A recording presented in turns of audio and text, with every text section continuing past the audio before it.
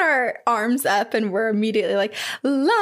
It was secretly just to air out my armpits because I'm sweating. Oh, yeah. Oh, yeah. Oh, yeah. Got to spill out all of our positive energy through our armpits, you know? That's where it comes from. That's what I hear. Don't you know your spirit escapes you through your pits? Word on the street. It's how you emit your energy. Yeah. Oh, my God. Can you imagine? People, if that was actually a thing. Ew. Oh, why did I think of this? I literally just pictured two people going up and like transferring their energy to each other by sticking their sweaty, dewy armpits onto each other. It's like instead of the blood, what's the one where you cut your hands and then... Blood Brothers? Is that what it's Blood called? Brothers. We're energy armpit sweaters. We're energy armpitters. This is Two Girls, One Ghost. Two Girls, One Ghost. And we are your ghostesses. That's Corinne. Hello. And I'm Sabrina. And this is an Encounters episode where we read your stories. You email them to us and we get freaked out. We love them and then we read them back to you. Oh, yeah. And I got some stories for you. But do you want to go first? I thought the way you said that, I thought you were saying that you have personal stories. Oh, no, I don't. I want some. I know that that's bad to say, but I feel like my life was popping in the spiritual realm for a little bit, and now suddenly it's pretty quiet. That's not a bad thing. I wouldn't complain. You know what I really want is a spiritual awakening. Open your armpit to the universe. Hello, world. I'm the crazy neighbor that just exposes her pits out the window every morning. Oh, gosh. Spiritual awakening. Well, maybe we'll have one in this episode. I feel like things happen. You never know. We're putting it out into the universe. All right, but I do have a story very, very excited about because back when we did an episode on haunted dolls, we mentioned this Etsy page called Aeonian Spirits. And do you remember they sell haunted dolls? Oh, yeah, I remember. So I was going through our emails a while back and I saw an email from Alyssa saying, kind spirit doll, Aeonian Spirits. And I was like, tell me more.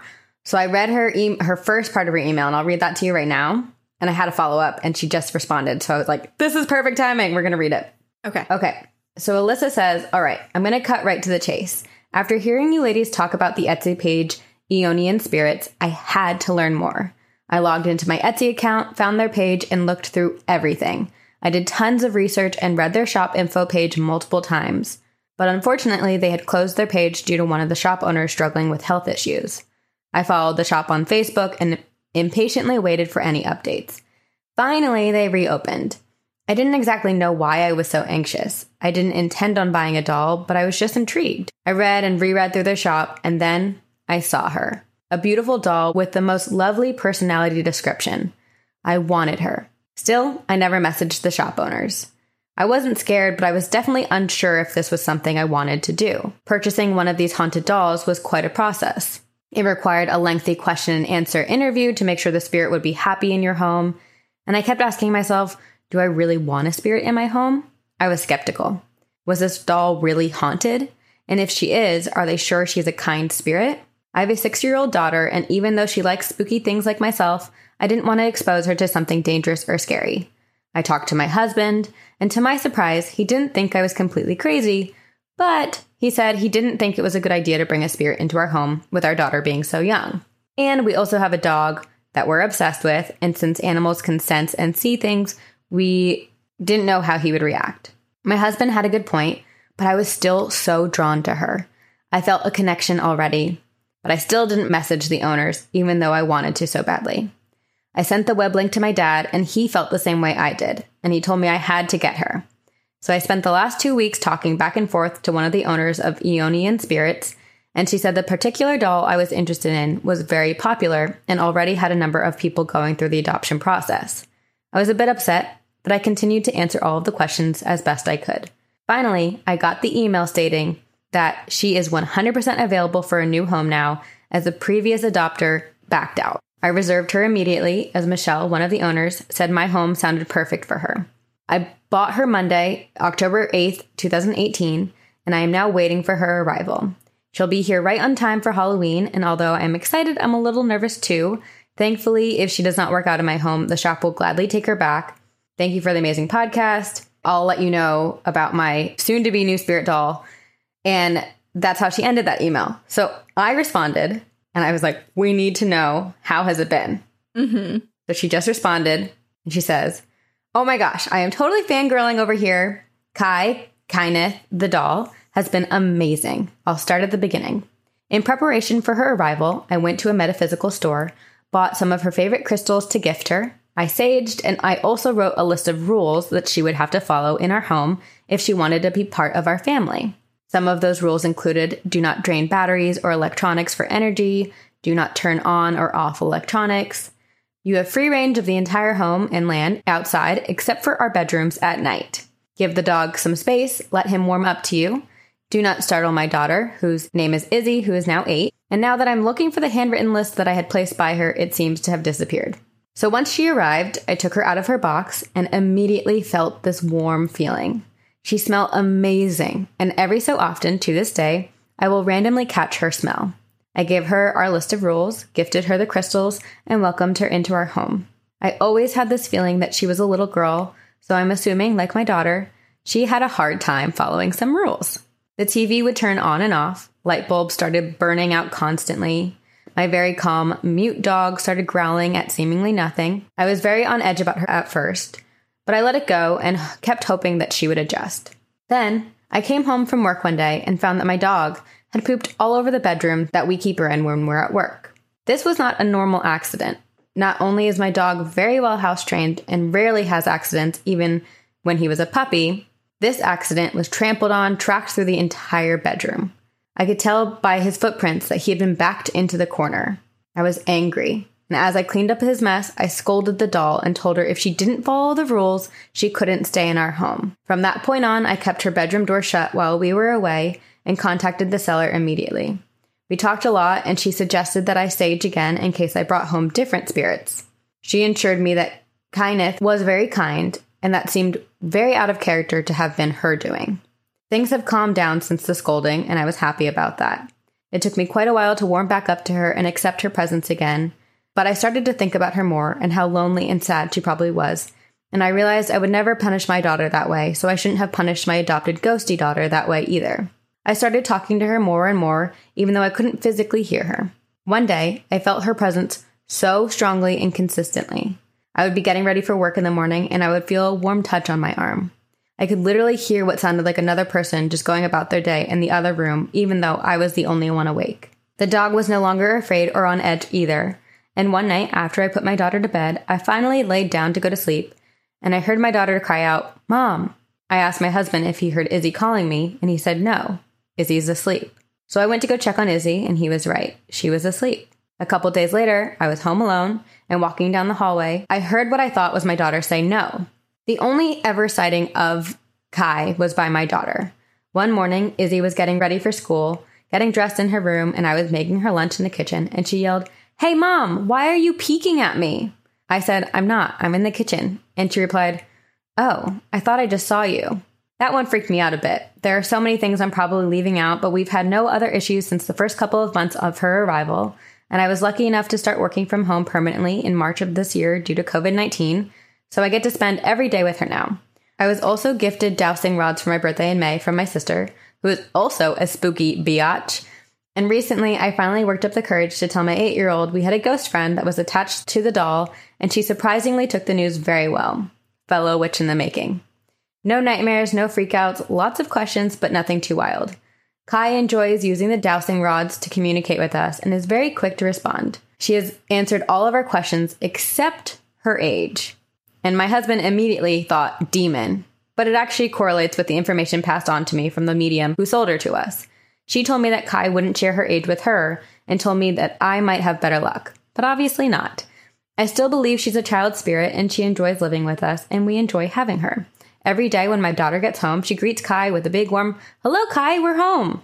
One thing that helped me get over my fear of inviting a ghost into our house was that I was adopting a lost soul that had nowhere else to call home.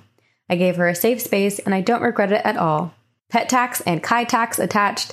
I love listening to you both so much. Thank you for the amazing podcast. See you on the other side, Alyssa. Wow, I love this. This is a wonderful example of treating spirits with such respect and really going through that whole vetting process of, is this the right home for both this spirit and for us to house this spirit, you know? Yeah. Like it felt like they were actually adopting something, which they did. And Alyssa went through kind of that process where she was like, I'm not sure how I feel about bringing a spirit into the home. And then when Kai was in the home, kind of punishing her in a way that she wouldn't her own child, and then realizing, no, I need to love her and give her a safe space to live and make her feel welcome. Now she's like her ghost child, which is so sweet. I know. It's so nice, and it makes my heart break just a little bit thinking about the warm presence and the good smells and everything pointing to her being a kind spirit and probably being so happy in this home, especially with another young kid, and then having that moment where something else entered the home and basically pinned. It's like having a real sibling, like another spirit essentially like did the bad and then pinned it on her. Right. And for her to be reprimanded and kind of put away in the room, I'm sure it felt like a bad time out. But it makes me curious. I wonder, having saged the house, having done all of this work to essentially cleanse the space and bring her in and give her a good home and also protect the family and the dog and the actual human living daughter.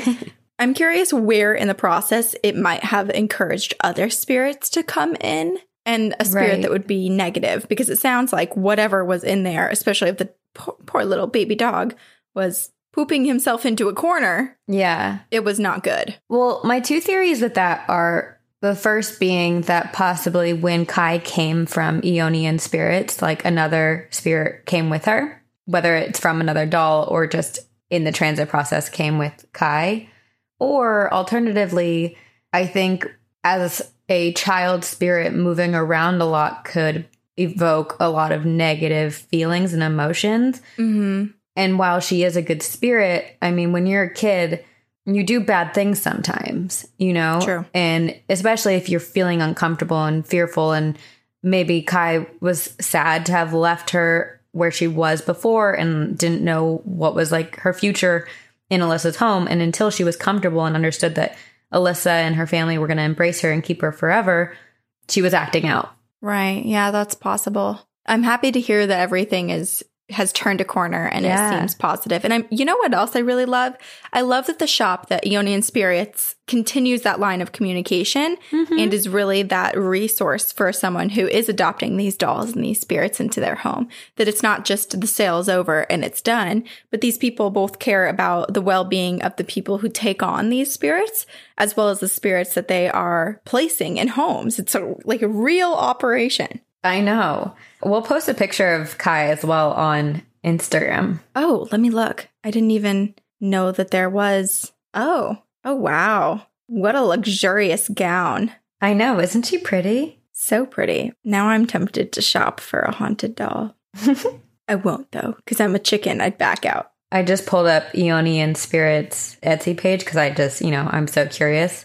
And I'm looking at all of these reviews and all the dolls.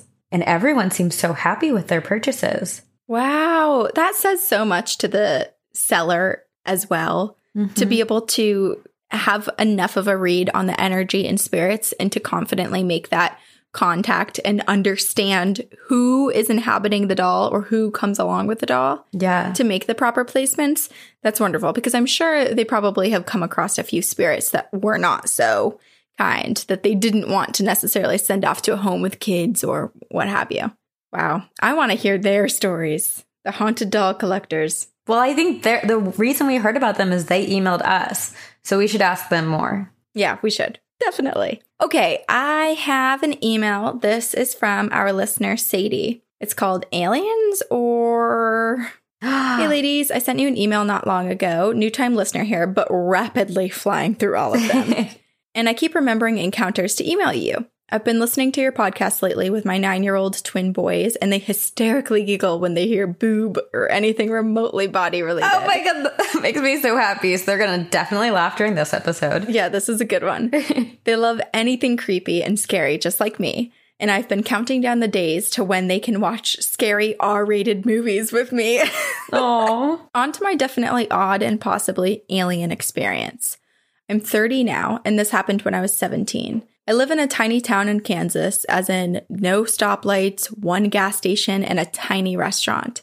And the town is legitimately 1 mile long. So in high school, you either babysat in town or worked at a restaurant in one of the next towns over. At this particular time, I was working at a restaurant. I was on my way home from work around 9:30 p.m. one evening when my dad called. He lives in Texas, and my stepmom was on the phone too on this particular evening.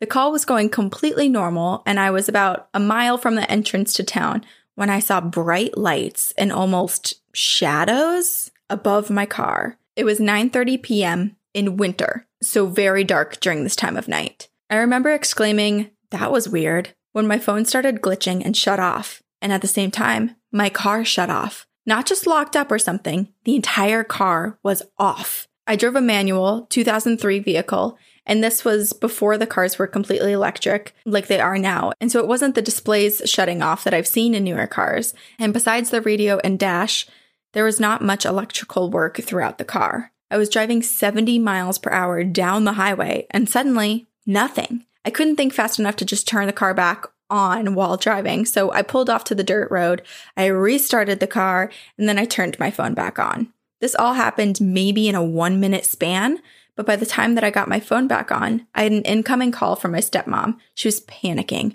"Are you okay? What happened?" I explained to her and my dad what happened and asked them what they heard from their end, and she said all she heard was, "That was weird," and then static, and then the call cut off. They thought I wrecked or something. After that conversation, I continued home as normal, and nothing ever happened like that again. So what was it? Aliens? It's gotta be aliens, or some sort of government something or other, but my bet is aliens. I'm anxious to hear what you two think. Stay spooky and see you on the other side. Love you, gals. Sadie. Oh my gosh. Okay. Have you watched Unsolved Mysteries, the Netflix new season? No, but I was just reading all these articles talking about all the amazing things that are coming from that series being on Netflix now. Well, okay. One is amazing. Highly recommend it. A lot of people on our Facebook page have been talking about it.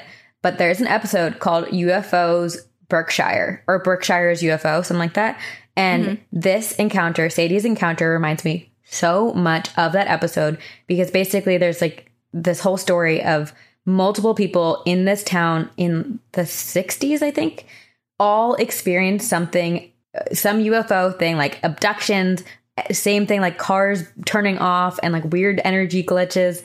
And they're all convinced they saw a UFO. Wow. And I'm so curious because all like everything about this story, just like her phone turning off, her car shutting on, which is terrifying. Driving that fast and all of a sudden your car's like dead. Oh my gosh. Terrifying. Well, the one wonderful thing to learn from this is that if your car just shuts off while you're driving, it doesn't just stop your car and you go flying, which is what I always kind of thought would happen. You know, do you ever have the like slight temptation to just be like, what if I just put it into park or reverse while you're driving? And you're like, no, why would I think that? What an intrusive, dark thought. Worried about you. It's okay. It's been happening for years. I've controlled myself so far. So proud. Yeah, it's funny that you say that because we have a friend, and I'll tell you the name of the friend later because I don't want to out him on the podcast, but I think I've referenced his story before, but essentially he had been driving cross country and had been wanting to use just the maps and not his phone and kind of do like an old school version of a road trip. And so he hadn't been using his cell phone really at all besides for like music and phone calls. And he had entered what he later found out was basically Area 51, unbeknownst to him. His car didn't shut off, but he also saw weird lights.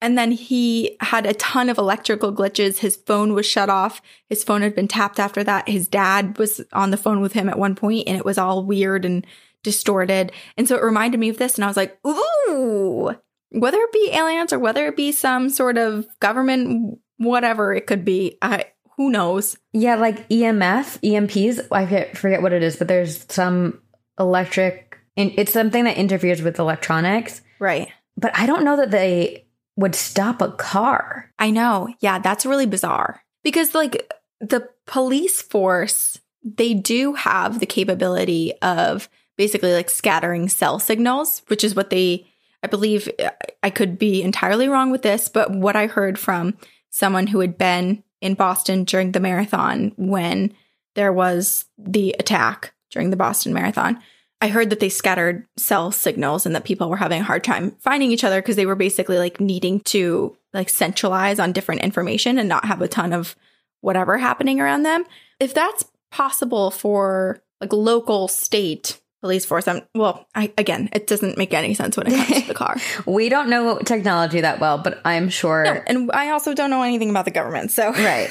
I think there are a lot of secrets we don't know. And there's also probably a lot of crazy electronic equipment or like technical stuff that we will never be able to fathom. I say this because my dad used to work for a company that like sold high-tech stuff to government agencies. Ooh, Sabrina. And it instilled a lot of fear in me. Oh my gosh, I'm so curious about all of that. I want to know. Sometimes I feel like it's better off not knowing. I don't know.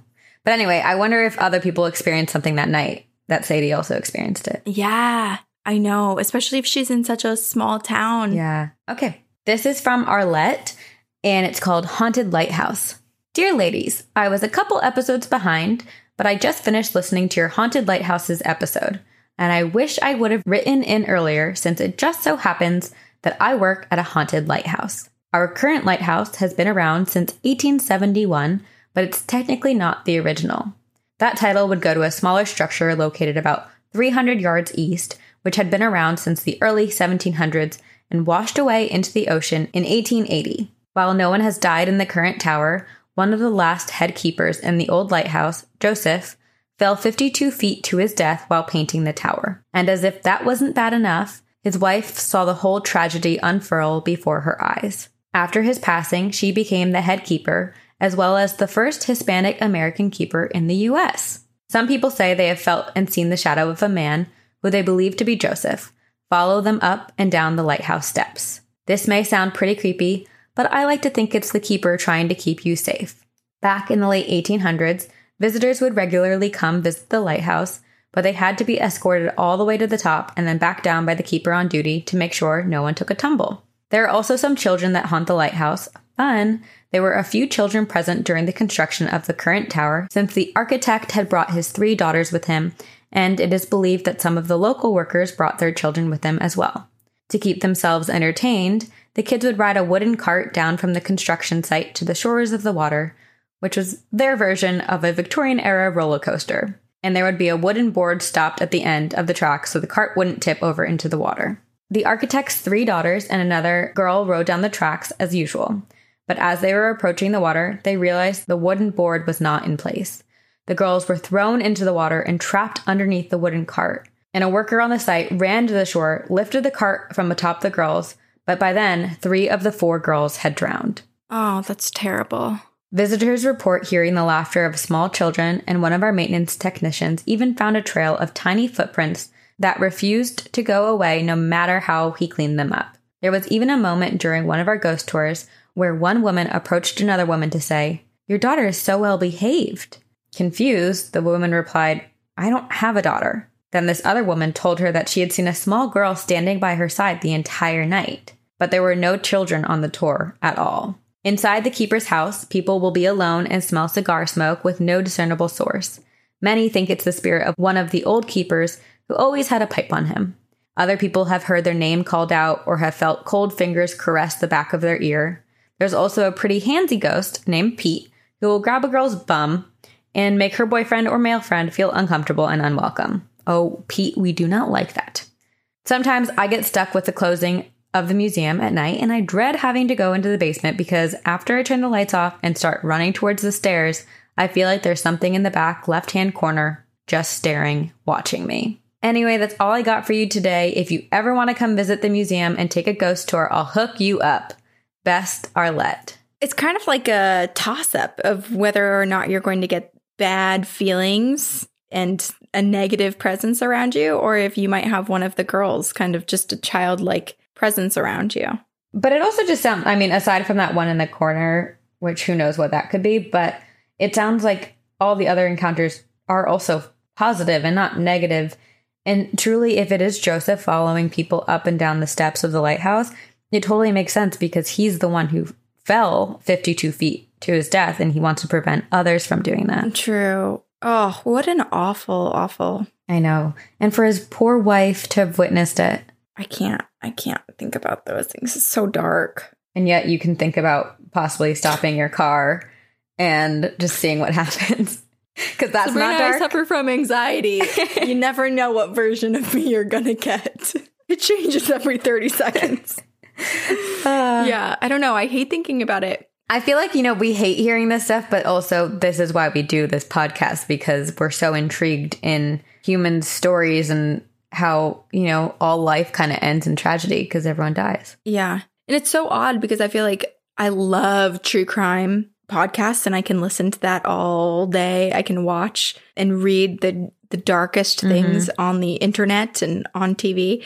But sometimes I feel like when we talk about it on our podcast, for some reason, it feels so close to home, even though it's still a story that's not really, it's not happening in front of us. But for some reason, I feel this sense of, I feel kind of like maternal and like I should have been there to help them.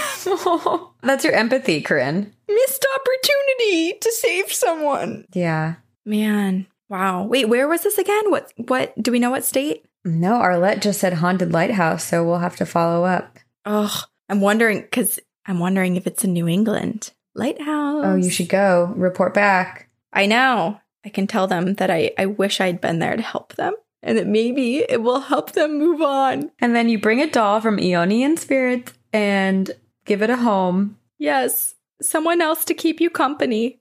Okay. This is from Gabby and it's called That One Time a Demon Followed My Friend Home. Hey, Corinne and Sabrina. Cute names, by the way. Oh, thanks. So nice. I work a delivery job and like to listen to your podcast while I'm driving around. I just discovered y'all a couple days ago, but I'm really enjoying your podcast so far. Here's my story. I'm a practicing witch and a paranormal investigator. I make a point to visit multiple haunted locations a year just to see what I can find, and I've had a couple run-ins. This one, however, is the most recent. A couple months ago, I dragged my friend with me on a road trip to one of the most haunted towns in Texas, Jefferson.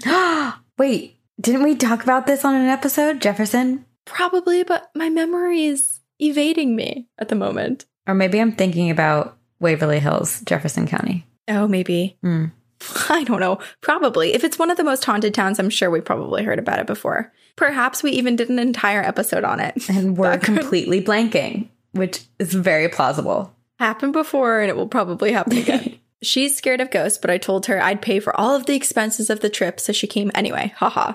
This included staying a night at the Excelsior Hotel, which is notorious for its paranormal activity, and is almost the exact same as it was when it was built back in the 1800s. Upgraded to still be up to code, but otherwise it's unchanged. Anyway, we went up to our room, and I did research, and I picked the most haunted room available. We looked around the room and took photos and videos of everything. I must stress that everything was spotless. We had traveled 6 hours by car and were exhausted, so we locked the doors to the room, turned on the TV, and relaxed. My friend got up to go to the bathroom after about an hour, and she closed the door and yelled for me to go in there with her.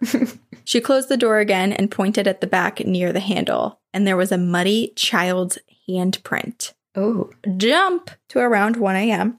My friend had fallen asleep about a half hour prior, and I couldn't sleep. I started to hear this unintelligible whispering, so faint I could barely hear it. I ignored it because I was too tired to deal with this, but then it started to smell like sulfur. From my experience, demons and ghosts will go away if you ignore them. The more you react, the more energy you give off for them to tap into. So for a moment, I thought, my friend could have farted. But the smell didn't go away after 5 minutes. And that's when the temperature drastically dropped and things started going dark. But the weird thing was, it was only around my upper body. It was like a bubble of cold air.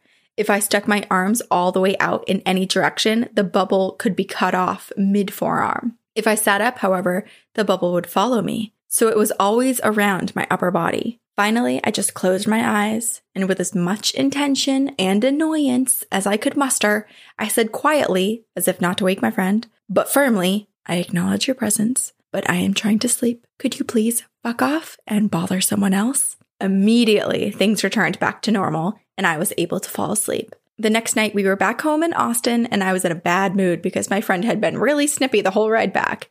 She called me up and asked if my clothes smelled weird. And I was really confused, and I asked her what she meant. And she responded with, all of my clothes from the trip smell like rotten eggs. Sulfur. Don't yours? Oh, no. She went on to say how things in her room kept disappearing, and her parents were in an especially bad mood. I told her to grab her sage, open a window, and sage her entire room and all of her clothes. She told me that fumes were coming off of her clothes and that her room was getting cold. Creepy. I walked her through how to exorcise her room and get the entity out. It took a couple hours of consistent saging, and I ended up going over to help her out, and we found her misplaced items outside on her lawn later that night. Oh my gosh. But good news, the whatever it was hasn't bothered her since. She doesn't go ghost hunting with me anymore, though. Hope you enjoyed and or were a little freaked out by my story. See you on the other side, ladies. Gabby. All of the above. But I also do not blame your friend whatsoever. I would definitely not want to go ghost hunting again. Can you imagine if I was begging you to go stay with me? Like, let's say at the, I don't know, somewhere haunted, at the Queen Mary. And we go there and like hardly anything happens to me. I'm just like, la la la, what a fun trip. We had a couple spooky things happen. Meanwhile, you're fighting off a demon in your home. It would make for a great podcast episode. But pretty awful circumstances. Man. Well, okay. So now we know if we go to a haunted place and one of us is getting a little testy with the other one when we leave, it could be that we have a demon attached to us. A demon is trying to piggyback off of our energy and come home. It's just, okay, I've just never heard of, because obviously we've heard of, you know, demons and entities following people home, but the way that it soaked into her clothing. Yes. And yeah, the visible fumes basically coming off of the clothes. That is so freaky. Yeah. Gives me chills. It makes me think of in Stranger Things, the like way that it kind of blobbed and was able to like become a flat surface. Like I feel like it just like flattened itself or became a different medium and then soaked into her clothes. And you know what I was visualizing when describing the upper torso being covered by this sort of bubble was, have you seen photos? I'm sure you have, because when we talk about sleep paralysis, I know originally we had looked up these photos, but pictures of the old hag,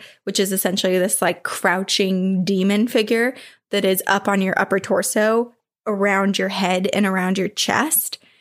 And I was just envisioning sort of that happening to her. Scary. Very creepy. I have a story. This is from Rhiannon, and it's called The Old Lady on the Hill. Hey ladies, it took me forever to get to writing this, mainly because I'm not a great storyteller and it's kind of a long one. So I'll jump right in. When I was a kid, I lived on the top of a hill in the middle of the woods. On the hill, it was just my family, my grandparents, and 2 other houses. The road to the top of the hill was broken up and very narrow, but me and my little sister, living in a small town, always retreated to this spot when we wanted to play outside. We had this running game where we tried to throw rocks into each other's pants. One day, while we were exploring, we noticed that it almost seemed as if the road went beyond the driveways and dived into the trees. The trees here were parted and the ground was elevated and gravel was scattered here and there in the dirt and leaves. At the time, our attention spans got the best of us and we moved on to something else. At this point, however, I started having dreams about this old woman who would come to me while I was playing outside and she would ask me if I wanted some cookies. In my dream, I hesitantly agreed, picturing chocolate chip cookies dancing around in my mind. I would follow the woman into the woods, over logs, leaves, bumps, and over the hill.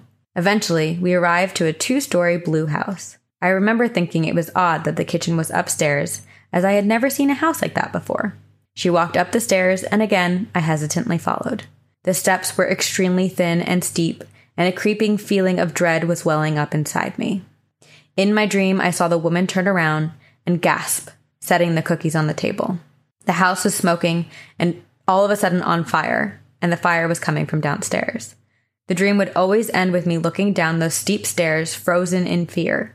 I had this dream several times throughout my childhood, but always thought it was just that, a dream. One day, my mom told me that my grandpa had seen a ghost. He said that an old woman walked around his house and that it no longer scared him because he would see her so often. I took this with a grain of salt, although obviously I was very intrigued. At a later point, when I was 14, I had my friends Kendra and Caleb over at my house, and we decided that with nothing else to do, we would go and explore the woods. We headed up that path that I mentioned earlier, and we stumbled through the woods, true adventurers on a mission to explore our new world. After about half an hour, we found a house, a blue house. that had been burnt from what looked like maybe a furnace or some sort in the bottom of the house. The steps, the same steep and thin steps, leading to upstairs where there was a kitchen. This was the house that I had seen in my dream. We explored a little, but I was extremely uncomfortable, and after just about 15 minutes, I made the announcement that I was ready to get the hell out of there. I grabbed a wall ornament, which I included in a picture below, and probably, in fact, for proof for myself that it was real. But that's not the end of the story. Growing up, for years, our breaker in the house would flip, and we got used to having to go to the electric box to turn certain parts of the house back on. We didn't really know why it happened so much, but we were just used to it. One night, my mom and dad were lying in bed, and my mom had a dream. An old woman walked into their bedroom and leaned over my dad. "Where is my house?" she asked my mom. And my mom was taken aback, almost speechless. I don't know. "Where is my house?" the woman asked again. And my mom stammered, trying to reply, when my dad groaned and said, "Geez, it's up there." And he pointed up towards the top of the hill, and the woman took a step back. "Oh, okay, thank you," she said, and then turned to walk out of the bedroom when she stopped and turned back to look at my mom, and she said, "I'm sorry about the breaker. It won't happen again." And then she was gone. Immediately, my mom started freaking out, waking up, supposedly, and started shaking my dad. She starts telling my dad about the dream when he stopped her. And he said, "Wait, did I say it's up there?" And my mom burst into tears at that point, and they admitted to each other then that they had both seen the woman walking through the house the entire time we had lived at the house, but neither of them had ever said anything to one another. Oh, full body chills right now. After that night, the breaker never flipped again for as long as we lived there. As far as I know, my grandpa still sees her, and I think she lives with my grandpa now, and I'm just glad that she's not alone. She definitely wasn't a bad spirit, but just wanted our attention. I have plenty of other stories, but this one was super long, so I'll save those for another day. Thank you, girls. Hope you enjoyed my experience. Stay spooky, Rhiannon. The amount of self-awareness that this woman has in her spirit form, I'm so impressed. She is very clearly like, she might get turned around, but she knows what she did, the effect that she has on people, how to communicate, full sentences and conversations. I'm amazed. It's amazing that everyone in her family was having these dreams or experiences with her. And perhaps like all this old woman wanted was to get back to her house, which had clearly burnt down in the way that Rhiannon had dreamt of it. Yeah, it made me wonder if her will or her desire to be inside of her home was so strong that perhaps her spirit just went to the next house that was in the vicinity. Or maybe her family owned the land back in the day, and technically Rhiannon's house and her grandparents' house might be on the property that this woman's house used to be on. Like, they're obviously neighbors, but... Yeah, I mean, she followed the path to that burnt down house, so it's definitely the same land. But yeah, maybe there was another house that this old woman knew of that is now where Rhiannon's house is. Yeah. Or she literally could be like, okay, well, I know my property lines. I know generally where my home is, and is just wandering the land and comes across these two new houses and is super confused. And I love that she hangs out with her grandpa, that the two of them keep each other company. Just two buds getting along. Yeah, it's so fascinating that she is so visible and presents herself in a whole human form so frequently that pretty much everyone saw her and got accustomed to seeing her often. And then she left, and they never had to fix the breaker again.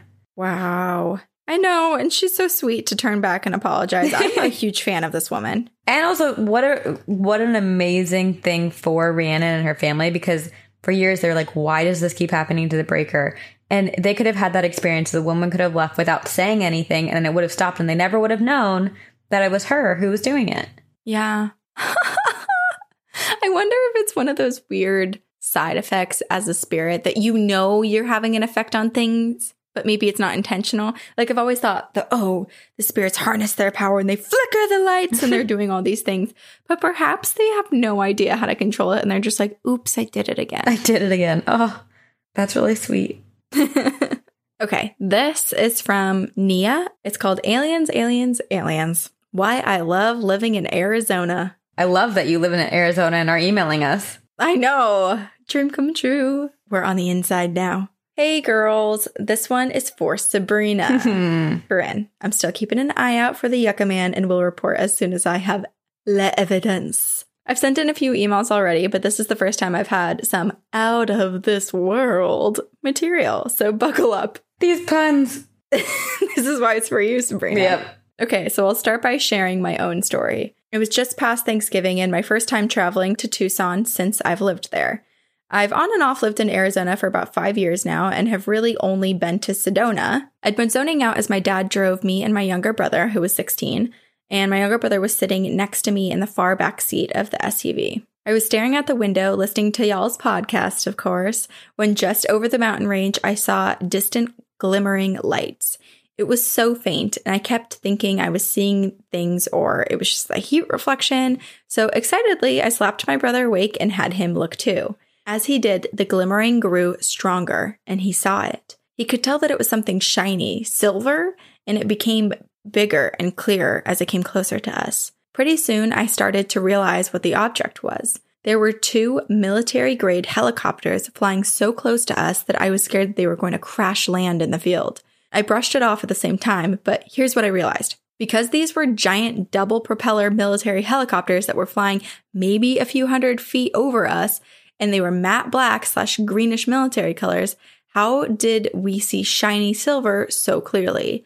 And how are we unable to hear a single propellant noise or feel the rush of the air hit our car? Not to mention, when I finally asked Siri where I was, we were right in front of the Superstition Mountains, which, as you know, is said to hold a secret Area 51 type base.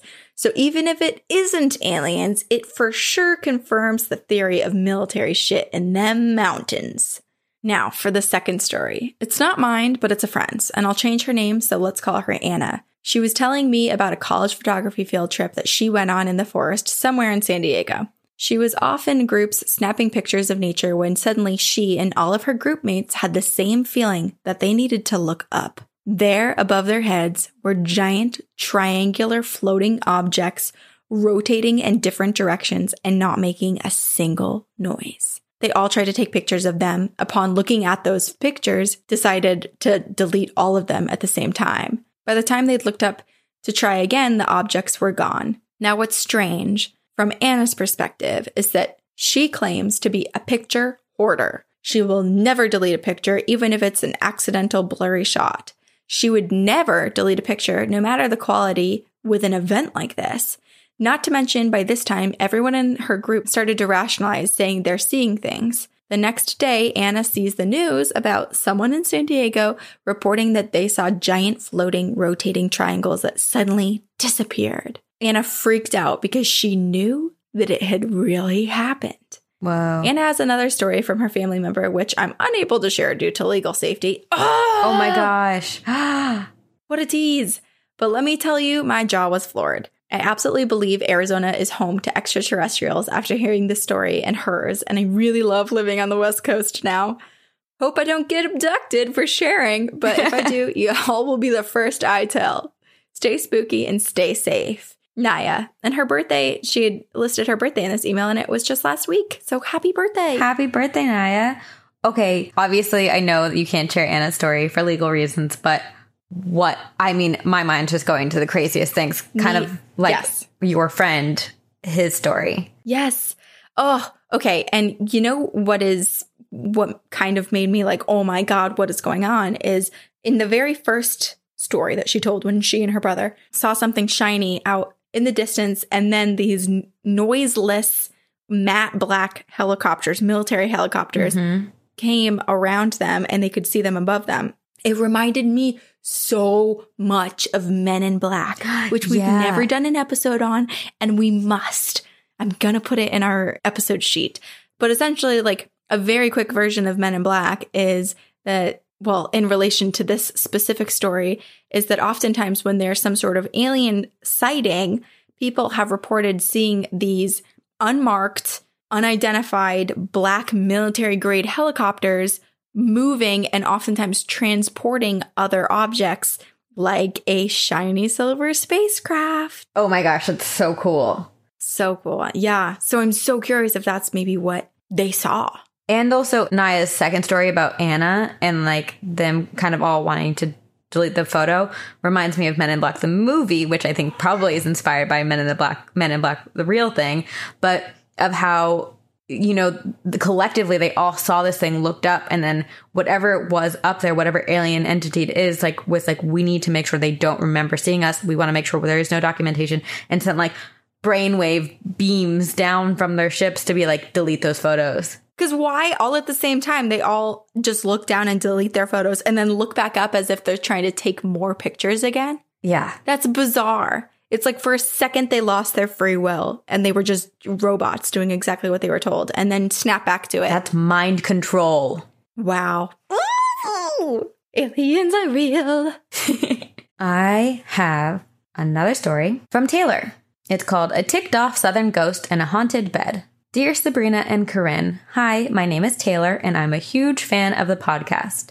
I work at a local TV news station and it helps me get through some of the more stressful days. My mother recently told me about a ghostly encounter and I knew I had to share it with y'all. I have to start off by saying I come from a huge Southern family. I'm from Richmond, Virginia. We're all super close and in each other's businesses all the time. My sister recently got married to a man from New York City. No one in the family really cared all that much when she brought my brother-in-law into the family, or so we thought. Now there's this bed that once belonged to my great-grandmother, Maud, and it's been owned by almost everyone in the family at one point or another. In fact, it used to be my bed when I was a little girl. There have never been any stories associated with this bed, and I certainly never experienced anything. That bed is now in my sister's old room. My parents moved the bed into that room because it's where my grandmother stays when she visits. And the bed is a little lower to the ground and easier for her to get in and out of. Well, a few weeks ago, my sister and her husband stayed in that room before they left for the beach with my parents. I was at lunch with my mom and aunt shortly after my mom got back from that trip, and she told us that my brother-in-law experienced something weird. She said the morning they left, he asked my mom if anything odd or supernatural had ever happened to anyone else in that bed. And my mom told him no, that most of us have slept in that bed at one time or another, and nothing has ever happened. He apparently looked very serious and told her that he had been almost asleep and felt someone tapping his leg as though telling him to get up. He thought it was my sister, and so he looked up and over, but she was fast asleep. So, a little unnerved, he tried to go back to sleep. And then, a little while later, he felt someone tapping his leg again, a little more urgently. Again, he thought my sister needed him, so he rolled over and saw that my sister was, again, fast asleep. When my mom was telling my aunt and me this story, my aunt began to laugh. My mom asked her what was so funny, and my aunt said she knew exactly what was going on. She said Maud, my great-grandmother, was probably annoyed. My aunt posited that she was trying to tell my sister's husband to get up and out of her bed. My aunt said that we were all Maud's family, and so she was fine with us sleeping in the bed for all those years, but apparently my great-grandmother didn't feel the same. About my brother-in-law, my sister believes it was actually our grandfather, who's Maud's son, who passed away in 2010, and no one loved teasing people more than our papa. He was always pulling pranks and cracking jokes. He would even tap us on the shoulder, and when we would look over at him, he would look all innocent. And when we would ask why he tapped us, he'd say, "It wasn't me. It was your hootie." To this day, I have no idea what a hootie is. I don't know either. Me neither. I never got the chance to meet Maud, but apparently Papa took after her with loving jokes and pranks. So whether Papa or Maud was the real culprit that night, I'm not sure. Who knows? Maybe they were in on the joke together and welcoming my sister's husband into the family in a very strange way. Who knows? But the story made me feel a little closer to a woman who played such a huge role in my family's history. And if it was my Papa, well, it'd be just like him to initiate my sister's husband into the family that way. Sorry for a long email. I have a ton more ghostly tales that I can share, so I'm sure I'll be in touch again. Your resident spooky Southerner, Taylor. You know, that's one thing you don't really think about when you're partnering up with someone or marrying someone is that you're not just meeting their immediate family or their living family. You could be meeting their dead relatives as well. And it's funny because I feel like it's very old-fashioned. If like her great-grandmother wasn't aware that they had married, to be like, how dare a man be in the bed with my great-granddaughter, you know? I know. I like to think that she was welcoming him into the family with like a little prank, you know? Just a small prank. Pranking Granny. Yeah. Wow. Man, I didn't know that that could be a fear, but I think it's a new fear I have. Significant others, relatives visiting me from beyond the grave. Also, that must be an amazing mattress to have gone through so many generations of that family. I know. Yeah, what's the brand? We need to know. Okay, this is called My Poor Brother, and it's from Georgia. Hey, ladies, I sent in a story a while ago, but now I have another. I'm still in high school, but I want to write scripts for movies, preferably horror movies, when I'm older. To practice, I've been writing books that the librarian lets me put out and have them in the library for people to read and borrow. Oh, so fun. That's amazing. I'm currently writing a book called They're Listening, and I think it could be fueled by the energy in my house. Every time I sit down in my room to work on the story, something freaky happens. Yesterday, it was really late at night, and I was working on the story, and the lights were off, and I was working by candlelight. I didn't really want my family to know I was up that late. I was writing about how one of the main characters is hearing things while in her bathroom when I hear a huge thud from my ensuite. I thought I was probably paranoid and that it was nothing, so I kept writing. But only 30 seconds later, I heard a smashing from the bathroom, and I jumped to turn the light on. I creeped open the bathroom door, hiding behind my blanket, but I saw nothing out of the ordinary. My mind instantly went to, I'm just really tired and I'm hearing things. I went to bed for the night, but when I woke up the next morning, I went in to wake my brother, whose room is on the other side of my ensuite bathroom, and when I got there, he wasn't there. I walked out to the kitchen to see if he was making breakfast, which he was. Did you hear anything last night? He asked me. I mean, yeah, why? Did you hear it too? I responded, and he grabbed my arm and he pulled me into his room, opening up his closet door. On the floor of his closet were all of his clothes that had previously been hanging up. And that, he pointed over at his wall, where the mirror was smashed. Let's just say he didn't believe in ghosts until that night. Thank you for reading, and I'll see you on the other side, Georgia. What was it? I don't know, but that's so aggressive to, like, punch a mirror. Like, for it to just, it didn't fall. Like, it was smashed, shattered. Okay, gonna put a positive spin on it because of what you said earlier and how the old lady was, turning the breaker off, and maybe sometimes ghosts don't totally know what they're doing and can't control their energy. If there's just a ghost that like popped in real quick and was in the closet and all of a sudden like had like a burst of energy and all the clothes went like flying off the shelves and the mirror shattered and the ghost was like, oh no, what did I do? I'm so sorry. And then flee. That's a very cute version. I also like to think that there was sort of this ensemble of ghosts in the house that night, supporting Georgia behind her, being like, she's writing the story, she's writing our story. And then again, the burst of energy, they just get so excited, or one of them gets up to run around like, woohoo, and just smack into the wall. Oh my gosh, so creepy though. Like the timing of all of that, and her poor little brother. I know. And for him to grab her arm and drag her into the room, like, look at this. That's so frightening, I'm sure. And everybody's already scared of their dark closets. Like, you don't need another reason to be even more scared. No. Unless, I'm also just imagining a ghost, similar to that story we read a while back about the ghost in the attic who liked to just try on clothing. I'm imagining a ghost in her brother's closet trying things on, looking at themselves in the mirror, and then being like annoyed that like they can't find the right outfit, and they're like throwing all the clothes, like a temper tantrum a little bit, and then breaking the mirror to be like, I don't like anything I own.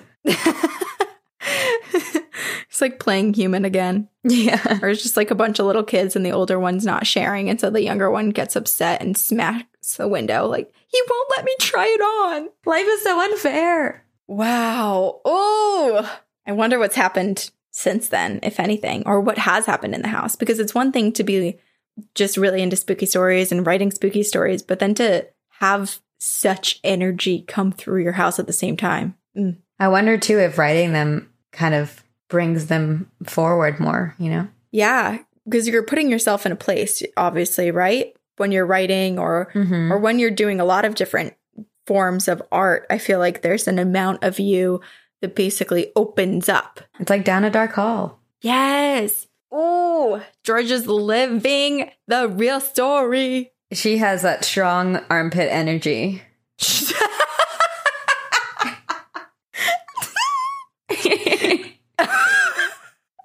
That has to be a bumper sticker because I want it.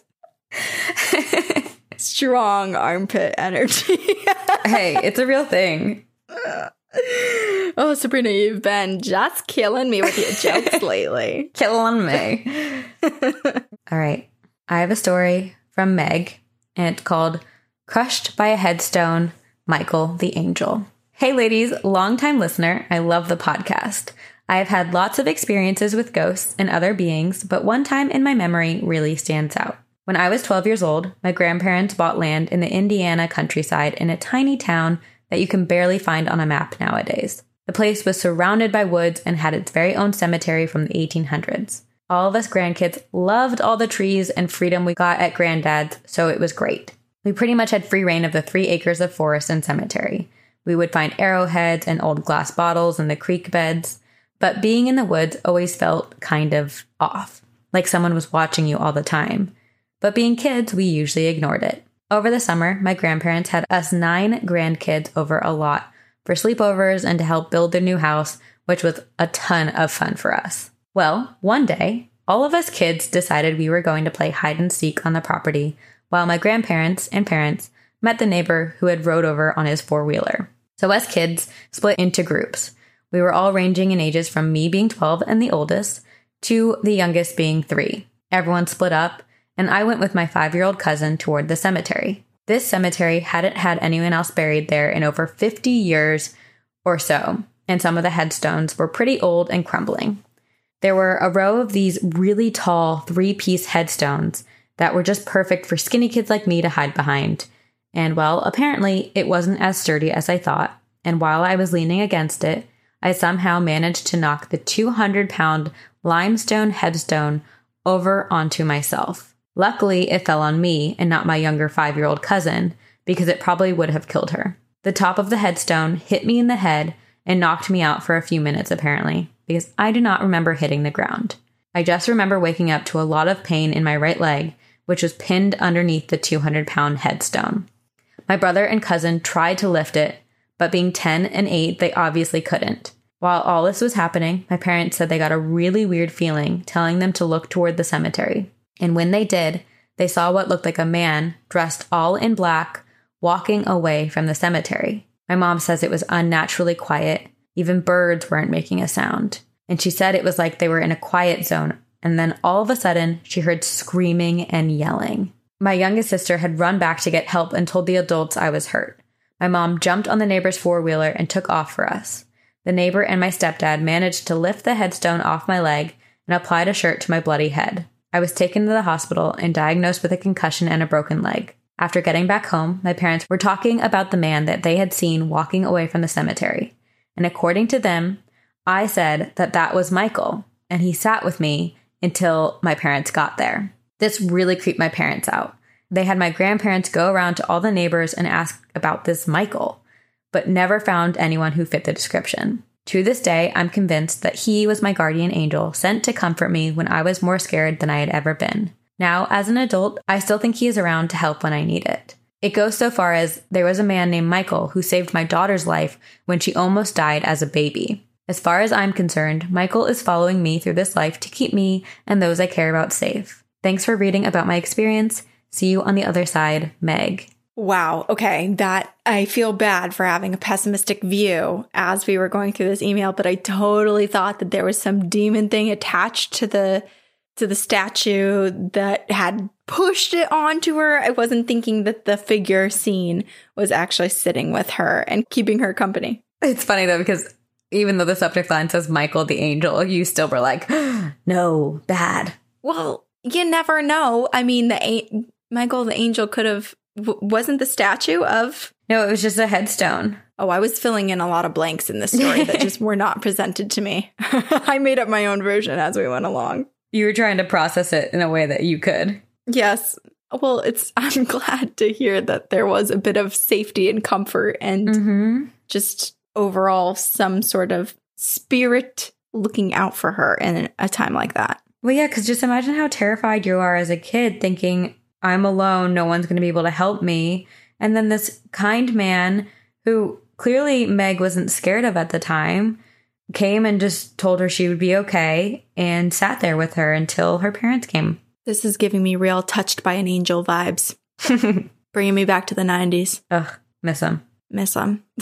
Glad we're here, but, Well, it's been a tough year. Times are nice when you're 4 years old. Yeah.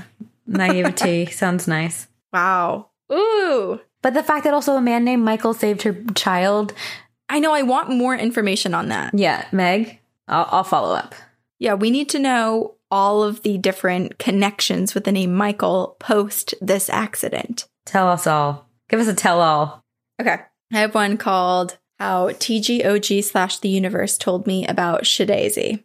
And I'll preface this by saying it's a bit of a sad story. Oh. Hey, Corinne and Sabrina. I've been listening to your podcast since last October when I wanted to feel some Halloween vibes, and it's since become my go-to for cleaning /road trips /late nights when true crime podcasts feel too law of attraction-y for me. Well, I've never had any big ghost experiences, and I don't feel in tune with my spiritual sixth sense. I do believe in what your show is about, that there are elements to the earthly experience that can't be explained, but are still there like supernatural layers of the atmosphere. Ooh. That we shouldn't ignore what makes us uncomfortable, even if it means that we have to go buy nightlights in our 20s. No shame. That we should share our creepy, weird, heavenly, heartbreaking stories, and other people will come out of the woodwork and say, oh, me too. Needless to say, I love your podcast. You both are so good at making listeners feel like we're part of the conversation the more we listen. Even when it's scary, your show is comforting. Oh, that's so nice. Let me explain my subject line.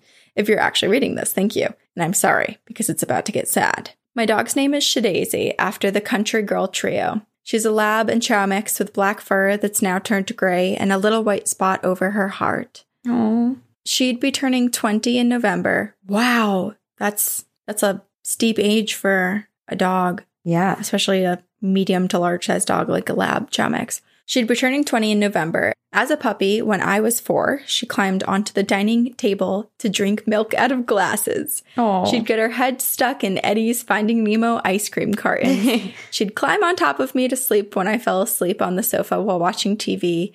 She'd dart around on walks as if straight lines didn't exist. Aww. She'd chew up pillows and cell phones and prescription glasses. And she'd try beer when it found its way to the floor. Shadazy was never easy, so I don't know why I convinced myself that this would be. You know when you hear about 2 people dying and you think, everything happens in 3s? I swear, I've heard of 2 of my mom and sister's coworkers whose pets have recently passed, and I thought, well, Shadazy better not be that 3rd. And then the other day when I was listening to your podcast episode where Corinne talks about holding her dog for several hours before he passed, several other things stuck out to me over the last week, and I kept thinking, she's fine. She still gets up for treats. She goes outside to eat. Well, as you've probably suspected by now, she's not fine. I was petting her last night and her legs gave out. She was shaking so bad that I thought she was having a seizure and would die scared and crying right before my eyes. I wrapped a towel around her and held her for a bit, and she seemed in shock, but otherwise fine. We took her to the vet today, and the doctor told us over the phone, because we couldn't go in with her, that it was her time. I'm crying as I'm typing this, and I'm still in denial that this little sister turned grandma of mine won't be with us come Monday. He gave us the number for the Hospice for Pets company so that we could do it at home, and she could be in her bed and know that she's safe instead of in a vet room completely scared. I feel so many signs were pointing to this, but I keep turning my head. When you have a pet, especially one that you've watched grow old, you know a time comes for that decision to be made. We just kept thinking we won't have to make that decision today. And I'm glad she's with us now and that we have this short time to treat her like the feisty queen she is. I'm so sad this seemingly steadfast girl will have to leave us. I'm sorry to send you such a sad email. Honestly, I haven't told many people yet. But I've been thinking about your show all day since we made an appointment for the doctor to come to our house Sunday afternoon. And I think writing this to you was a good way for me to process everything, though I'm always going to hope Sunday never comes. Who knows? Maybe I'll hear the sound of her nails tapping on our hardwood floor Monday night, or the sound of her treat jar rattling. Thank you so much for reading this if you managed to get through it all. I really wasn't planning to go into too much detail, but the words just kept coming. I'm sorry this turned out so sad. Thank you for everything you do and for the community of empathic ghost lovers that you've ignited. So much love from South Florida, Taylor. Oh, Daisy's so, such a sweet little baby. Look at the photos. I know. And you know what, Shadazy, I'm so sorry that you lost Shadazy, because it's never easy to lose anybody in your life. And I feel like a pet is so difficult because it's like losing an immediate family member, especially like Taylor's saying that they essentially got Shadazy, I think, from the time that she was 4 years old. This was her childhood pet. This was her sibling. And Shadazy lived a very long life. 20 for a dog is a wonderful long life. And so you can only imagine that she lived such a healthy and warm and loved and just happy life because her soul kept her there, continuing on for so long. I'm so sorry, Taylor. I'm glad that you were able to spend the last few days with Shadazy and give Shadazy so many hugs and so much love. Yeah, it's awful, but it's interesting that alongside this tragedy that happened to their family and the heartbreak of losing their family pet and the love of their life, the ability to kind of recognize certain patterns. And it's awful that it's like things happen in threes, but it is interesting to kind of look at it from that perspective and kind of with the knowledge that something might happen to kind of pinpoint what could happen. That's so tough though. I know. But like Taylor said, I feel so grateful that she came to us and felt comfortable sharing the story with not only us, but the whole community. Yeah. And Shadazy, if maybe you will hear the little pitter patters of her toenails on the ground. Oh, I sure hope so. Either way, Shadazy will be at the Rainbow Bridge waiting. Going over the Rainbow Bridge. Leia's saying a little hello to Shadazy for you. Leia's saying that Shadazy's, she senses her. Yeah. Shadazy is here with us now. We're having a seance now. If only we could speak cat so we could tell you what Leia was saying. I could tell you she's hungry. Classic. Love it. Well, thank you everyone so much for sharing your stories with us. If you have any paranormal, alien, supernatural, cryptid experience, please email them to us at 2girlsOneGhostPodcast@gmail.com. Any email, whether it's sad, heartwarming, heartbreaking, chilling to the bones, anything, we are here for you, and so is our community. So if you're not already on social media and following us or a part of our Facebook group, you should totally look into that. And then you can also support our podcast in a variety of ways. The first one would be to rate and review us on iTunes. It helps bump us into the charts so other people can find us. And then word of mouth is a great one. And we will see you on the other side. Very spooky.